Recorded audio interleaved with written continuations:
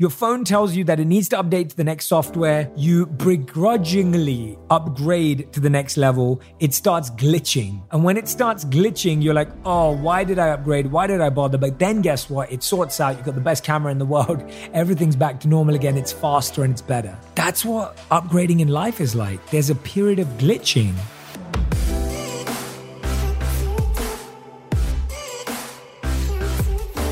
Hey everyone, welcome back to On Purpose. Thank you so much for coming back every single week to listen, learn, and grow. And today I want to dive into a topic about reclaiming our careers, having that moment where we reconnect with our work, because this has been such a strange time. And so I want to give you 4 tips for upgrading yourself and your career.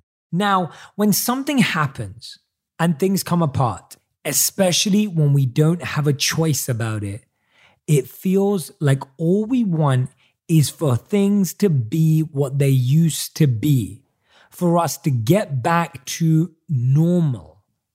How many of you have had that feeling over the last few months of, I wish everything would go back to normal, right?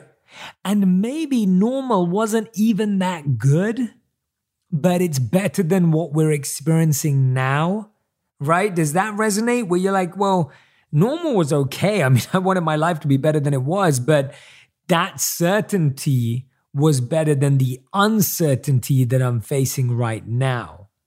And it's getting clearer by the day that there will be no return. We'll never be able to go back to the world as it was before COVID-19. But if we can learn to focus on the opportunities that are present, we can actually become people who are stronger and more resilient than we were before. This is really important that we have a new normal, but it's almost like our aspiration for normality is what creates complacency and what creates average in our lives. Stay with me. I really want to address this point that we're always seeking normalcy, but that creates complacency. It creates stagnancy, and that's what creates the challenges that we face. When things find a normal, that creates more challenges as abnormal things arise. Whereas if you're always growing and evolving, and by the way, your body is, by the way, your mind is, by the way, everything around you that's doing well is growing. I'll give you the example. Just look at nature, right? And nature is a brilliant way to understand this. If you look out, are the trees staying the same? No, they may be in the same position, right? They're not moving house, right? The trees aren't moving home or location, but they're growing. They're moving closer towards the sun. They're growing flowers. They're growing fruits. Their roots are growing deeper and they're growing larger. Like they are growing. Things are not staying the same. They're not staying still. And I think we have this obsession with things staying the same, that certainty, that security. But actually what we have to realize is staying the same does not create security. It actually creates more issues. It actually creates more challenges. Imagine a company never changed. I'll give an example. Let's look at Google. Google, believe it or not, I've read was the 21st search engine. So it was not the first search engine. But today, is Google just a search engine? Not at all. Google has Google Ads. We all know about that. We all get those. And now that I've mentioned it and you're listening to it, probably your phone is going to find the next Google ad to show you. But we have Google Ads. Google tried to build Google Glasses. They're looking at driverless cars. Right? Google has Google Mail. It has Google Calendar. There's Google Office, right? There's just so many more evolutions of a product. Now, let's say Google said, you know what? We're just going to stay the same. We're going to remain the 21st search engine and we're just going to be a search engine and that's all we're going to be. How long do you think they would have lasted? Let's look at Amazon. Amazon, when they started out, remember they were just about books. All that they sold on Amazon was books. Today, don't we go to Amazon for everything? Imagine they were like, no, we want to stay the same. We want to stay the same no matter what changes outdoors, externally, economically, socially, psychologically, no matter how behaviors change, we're going to stay the same. So this striving for normality actually creates so many challenges in our life. So how do we go back to our work more resilient, more powerful, and with more energy is what I want to dive into today. And what I want to do with you is share these ideas in a way that you can actually practically apply them. So get your pen and paper out. If you can't right now, take a screenshot of this podcast because I wanted to come back to this moment and be able to take notes as well if you can. And by the way, if you can't, you can still listen right now and this will be as impactful. So listen to this. Some of us have lost our jobs. Some of us have had the way we work change dramatically, such as remote working or working with our kids while homeschooling. How do we prepare for this new era when we're not even sure what's coming next? How do we come back stronger? How do we use this as an opportunity to upgrade ourselves or create your 2.0 or 3.0 or whatever you want to do, the next version of yourself? And think about it. If you look at your phones, if you look at your software, it's always updating. Now we know, listen to this carefully because I know what you're going to say, or at least I'm thinking ahead. When you update your software, it sometimes glitches. And you're like, oh, I wish I could have the old software again. But that glitch needs to be experienced in order to create the upgrade or the update, right? How many times have you ever had that where your phone tells you that it needs to update to the next software? You begrudgingly upgrade to the next level. It starts glitching. And when it starts glitching, you're like, oh, why did I upgrade? Why did I bother? But then guess what? It sorts out. You've got the best camera in the world. Everything's back to normal again. It's faster and it's better. That's what upgrading in life is like. There's a period of glitching. And our problem is that we're so scared of the glitch, that momentary discomfort, that momentary feeling and experience of uncertainty that we avoid the glitch altogether. So we avoid the upgrade. Now, if you've already been through major setbacks in your life, if you've already been through some major upgrades in your life, you might be working on your 3.0 or even your 5.0. But the point is, how do you use what's happening now to create the next best version of yourself and the next best version of your career, knowing we can't go back to the way things were before? The fact that we are experiencing this challenging situation, how do we do it? Now, I've already talked to you in some prior episodes about improving your mental strength, your resilience, and your focus. And if you didn't get a chance to listen to those episodes, I highly recommend you go back and do that when you have an opportunity, because those are all skills that will play into creating the next best version of yourself. They're almost like the key software needed for this upgrade. So let's get on to those 4 things, 4 tips I have for you, what you can do to move forward in your career from a position of strength. You know, one of the best qualities an athlete can have is to be able to play both offensively and defensively. Now, I don't mean in a game like American football that you would play both quarterback and linebacker. I mean more in a game like tennis, where sometimes you need to play offensively and sometimes you need to play defensively. And this is a really, really important point because it's a rare skill and it usually applies not on team sports. And even though life has team sport elements, there's oftentimes in life where you feel alone, where you feel like you're batting for yourself. And that's why it's so important to understand how to switch positions. When you look at the greats, players like Roger Federer, Rafael Nadal, Novak Djokovic, Serena Williams, or looking back to Steffi Graf or Arthur Ashe, all of those players were great because they could play both offensively and defensively. Now, each of them has or had their own style and their own strengths. But you can't be a champion at a game like tennis without being able to run and stretch for balls that seem out of reach. Then hustle back just in time to catch the next return and get it back just to stay in the point. That's defensive play. But you also can't finish points and you can't win games with any regularity without also being able to take charge and play offensively, to run to the net and volley or go for that shot right down the line. You've tried it if you played tennis before. But like these great athletes, you need to be able to play both offensively and defensively. That's tip number 1. Play both offense and defense. In the work world, that means you need to be able to stay in the point. You need to be able to keep yourself in the game, to be flexible, to roll with the punches and hang in there. Every day is not going to be your best day in life or in your career, or even your best week or month. But hang in there. Stay in the game. You can't win a game you're not playing, right? Just like those tennis players racing across the court to get to that ball so they can just stay in the point. Keep showing up. Some days are hard. You're chasing that ball. You're running around. You're sweating. You're out of energy. That's reality. It doesn't necessarily mean you're doing something wrong, right? Notice that when that player is running side to side, front to back, sweating profusely, they don't think they're doing it wrong. Sometimes those are the points that are the most celebrated when they win them. Sometimes those are the rallies that bring them the confidence and strength they need to push on. Think about this really deeply. You may be doing everything right and you think you're doing it wrong, and it is your thought that you think you're doing it wrong that makes it feel wrong. Right? We think, oh no, I shouldn't be stressing out. I shouldn't be sweating. I shouldn't be running around. But look at that athlete. That's exactly what they're doing. And they realize that that's what it takes to stay in the point, to stay in the game. Look at how many people have lost their jobs over the last few months. What's going to help those who become successful in the months and years to come and those who don't?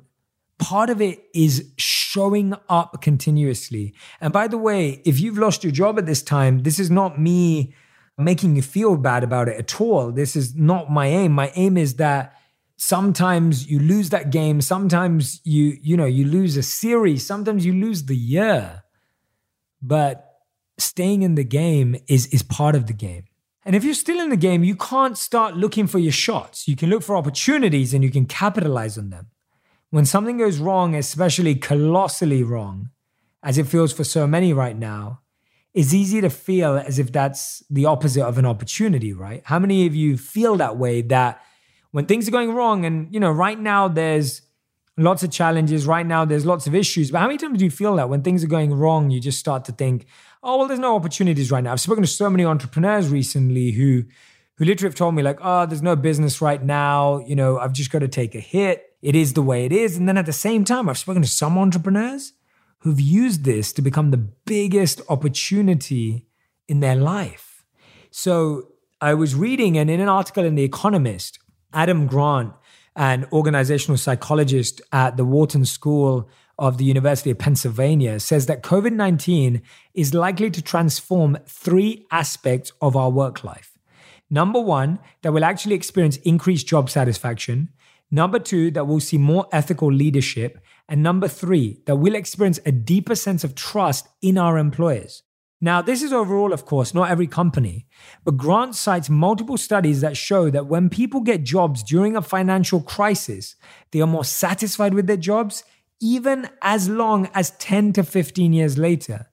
This is due to increased overall gratitude for what their job affords, whether it's the paycheck, the opportunity to interact with colleagues, or the stimulation that our job may offer, right? It's huge. We're more likely to be grateful for things we took for granted.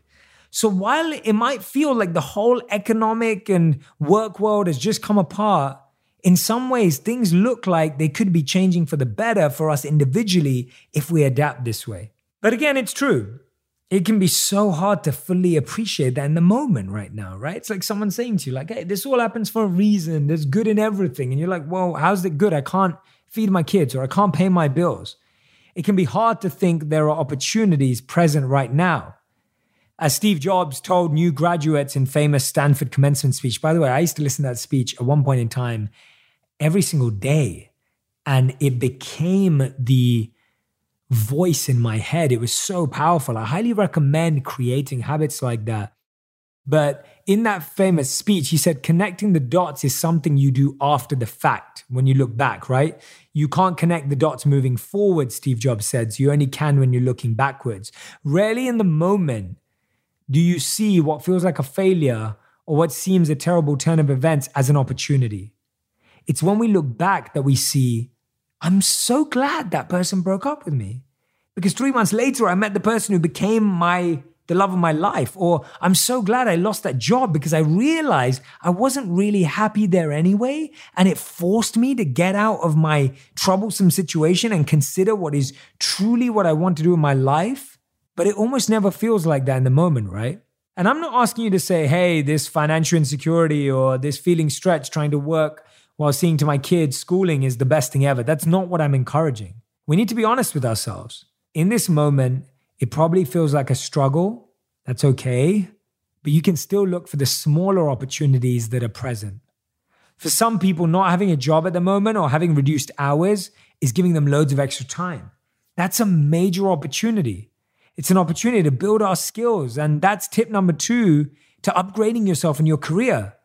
Please learn a new skill.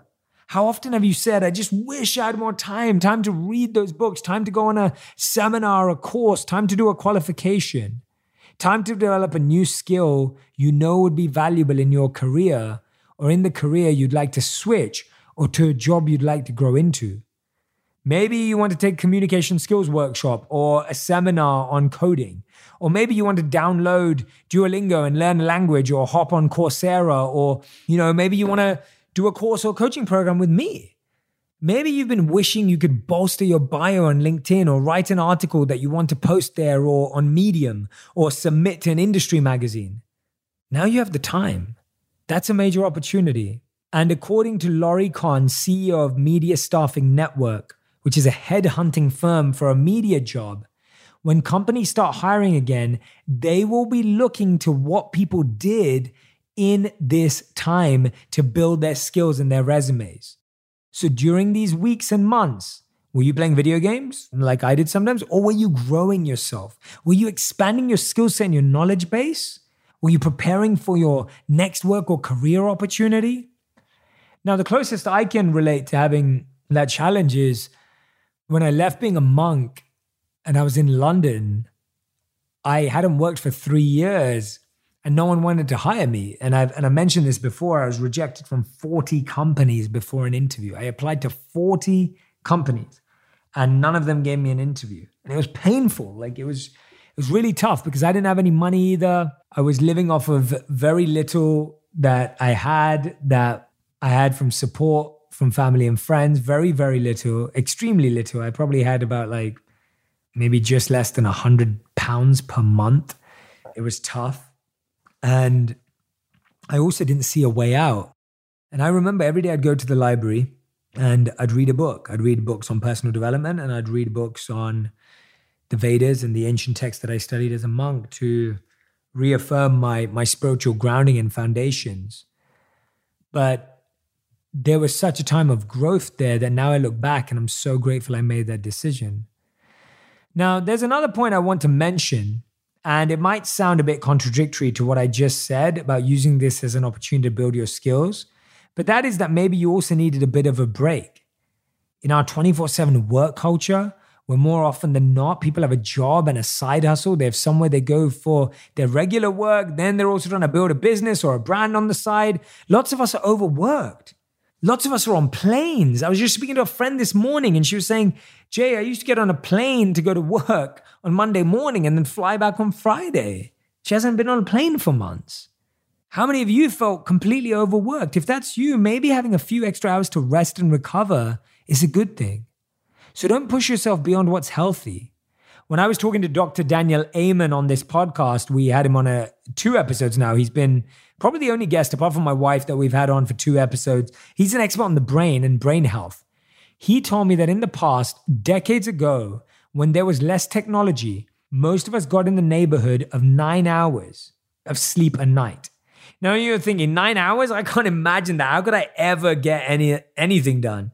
But according to Dr. Amen, most of us are now getting closer to 7 hours of sleep or less. Some of us are only getting 6 to 6.5 hours of sleep, and most of us are suffering because of it. Our brains are not performing at top functionality, and in the long term, too little sleep can be a cause of major disease, including dementia. So if you need that rest, if you are burning the candle at both ends, use at least some of your time to take a break. Take that break. It's super, super important. Now, tip 3. For those of you working remotely and for those of you who now have more flexibility in when and how you work, notice what work habits help you be the most focused and productive. And guess what? It's often not just more time on task. It's not as simple as working more hours. For those who are juggling 2 careers and kids in their house, or a single parent house where you're doing everything, you don't have extra hours. I get it. So lots of people are by necessity having to figure out how to be more productive in less time. And that means creating more focus. So use this chance to notice what's working for you. What's making you more productive? Many people are realizing that when they focus, they can get the same amount of work done in 7 hours as they used to need 9 hours in the office, right? It's that old saying that a task will take as long as you have to do it. If you have an hour, it will take an hour. If you have 20 minutes, it will take 20 minutes. So when you do go back to a more normal work environment, what this will do is noticing what habits help you be more efficient and effective will help you be better at your job, and balancing that with the rest of your life. I've heard so many friends say with kids and family that actually they are much more productive working from home. Or maybe some are saying, actually, I'm much more productive working from the office, and that makes you more grateful for the office when before you sometimes said, I wish I could work from home. So maybe you can spend more time with your kids or with your boyfriend or girlfriend or with a hobby or building your new business with that spare time. Cal Newport is a professor of computer science at Georgetown University and the author of books Deep Work and Digital Minimalism. He says that one way to be more productive during fewer hours is to cultivate periods of intense focus. These could be as short as 45 minutes or as long as 90 minutes, after which you take a short break that's relative to the amount of focus time you worked on. So if you worked for 45 minutes, you might take a 5-minute break.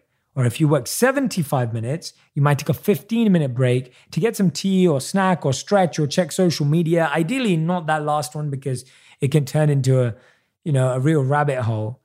You can carve your day up into these focused work break cycles. And it's so important to have regular breaks. I can't stress to you enough how one of the biggest mistakes we make in our days is that we don't have breaks set up. The point is that you don't do anything else during your focus time. If your kid needs something or your dog desperately needs to go out, I know you don't always have that luxury. But as much as possible, try not to let anything disrupt those periods. That's a method lots of people are using right now, breaking up that time since they can't be at their desk in the office for 8 or 9 or 10 hours. And people are shocked at how much more effective they can be in less time. That's a habit you can cultivate and take back to work with you. And according to Rahaf Harfoush, who is a digital anthropologist and the author of the book Hustle and Float, that's really the best way for knowledge workers to work. A lot of us these days are knowledge workers. We don't work in factories or in direct consumer service like at a retail store, though of course many still do. We work with information. Our jobs require a blend of productivity and creativity. In Hustle and Float, Rahaf Harfoush breaks down the history of our work days. During the Industrial Revolution, lots of people came off the farms and went to work in factories, working long hours for little pay. Finally, with the creation of workers' unions, workers in many countries won the right to an 8-hour day. The data supported the fact that working beyond that was not only not good for workers' health and vitality, it was also bad for their performance. It was so bad, in fact, that studies showed that factories where workers worked longer than 8 hours actually had lower profits and productivity than those where the workers limited shifts to 8 hours. But here's where it really gets fascinating. Harfoush and her team were interested in whether there was any difference for traditional factory workers on whom those studies were based and today's knowledge workers who often work longer hours and with no increase in pay. What she found was shocking. It wasn't that knowledge workers' performance declined after 8 hours. It was that knowledge workers' performance declined after 6 hours. Working longer than 6 hours a day on creatively intensive tasks actually led to declines in performance. Now, I know you're probably thinking, Jay, if I tell my boss I can only work 6 hours a day, I'll definitely get fired or no one will ever hire me. And I get that. The point is, even if you're a knowledge worker, there are probably aspects of your job that do not require as much creativity or very little creativity. We all pretty much have smaller tasks and to-dos that are more mechanical. If we can balance our focused creative time and maximize those 6 hours, then we can use some of that other time for our less creative or more automated tasks, maybe like filling out standard reports or doing other paperwork, making phone calls, sending emails. I do that all the time. I batch my work so that I have chunks of creative time alternated with meetings and phone calls. I try to minimize how much I switch back and forth, and that philosophy and approach to work kind of blends the advice from Cal Newport and the data from Rahaf Harfouch. So number 3, take this time to practice and notice ways of working that help you be more focused and efficient. And guess what? It will help you enjoy your work more too. Because feeling effective and feeling like you got in some focused time feels good. It's a win-win.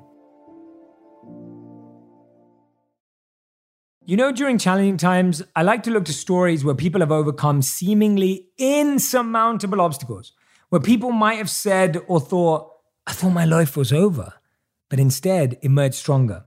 There's a story of a young girl from Milwaukee, Wisconsin. She had a tough childhood. She was abused. She grew up in poverty. As a young girl, she ran away from home.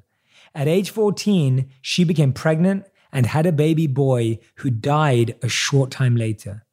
But as Oprah Winfrey says, these early challenges helped to shape her future.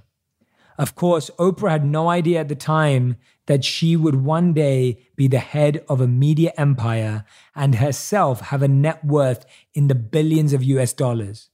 But as a young girl, when she met with hardship, she focused on the next thing, then the next thing, then the next thing. And that's tip number 4 to upgrading yourself and your career. Focus on the next thing. Again, going back to that connecting the dots, we can't see the big picture, and we shouldn't stress about the big picture at this moment. Just take a breath and focus on what's in front of you right now. For Oprah Winfrey, it was her schoolwork. She became an honor student. Then she entered a public speaking contest, which she won. You can see how doing what was right in front of her at that moment and taking that one next step eventually led to her career. After high school, she secured a college scholarship to study speech communications. During that time, she took a small job at a local radio station reading news announcements. 2 years later, the station offered her a job as a co-anchor. Then she went on to host the local television news in Baltimore, and on it went. One step at a time, focus on the next thing, take the single next step. Whether it's reading that book or that article or listening to that podcast, whether it's finding a mentor in your field or the field you'd like to get into, whether it's updating your LinkedIn profile, then letting people know you're available for hire, focus on taking that one next step. Laurie Kahn, the CEO of Media Staffing Network, who I mentioned earlier, says 94% of hiring originates through word of mouth, whether it's through friends, former coworkers, referral programs. The next step might be letting people know you're available for hire. Whatever it is, focusing on that thing you feel will take you just one step closer to the career you want, whether it's a new job entirely or a new way of doing the job you already have. So let's review the 4 steps to creating you 2.0, 3.0, or 6.0. Tip number 1, when it comes to work, learn to play both offense and defense. When you're playing defense, you're staying flexible. You're doing what you need to do to stay in the game, right? It's really, really important. Tip number 2 is learn a new skill or collect knowledge from your field. Listen to podcasts, books, read articles, whatever it may be for you. Do courses and seminars. Invest in this time. Tip number 3, to practice ways of being more effective and focused at your work. Come up with new habits and routines. And tip number 4, focus on the next thing. Thank you for listening to On Purpose. I hope this is going to help you and so many people in your life. Share the podcast, pass it along if it makes a difference in yours. Please, please, please leave a review as well. It means the world to me. And I can't wait to see you again next week. Thank you for listening.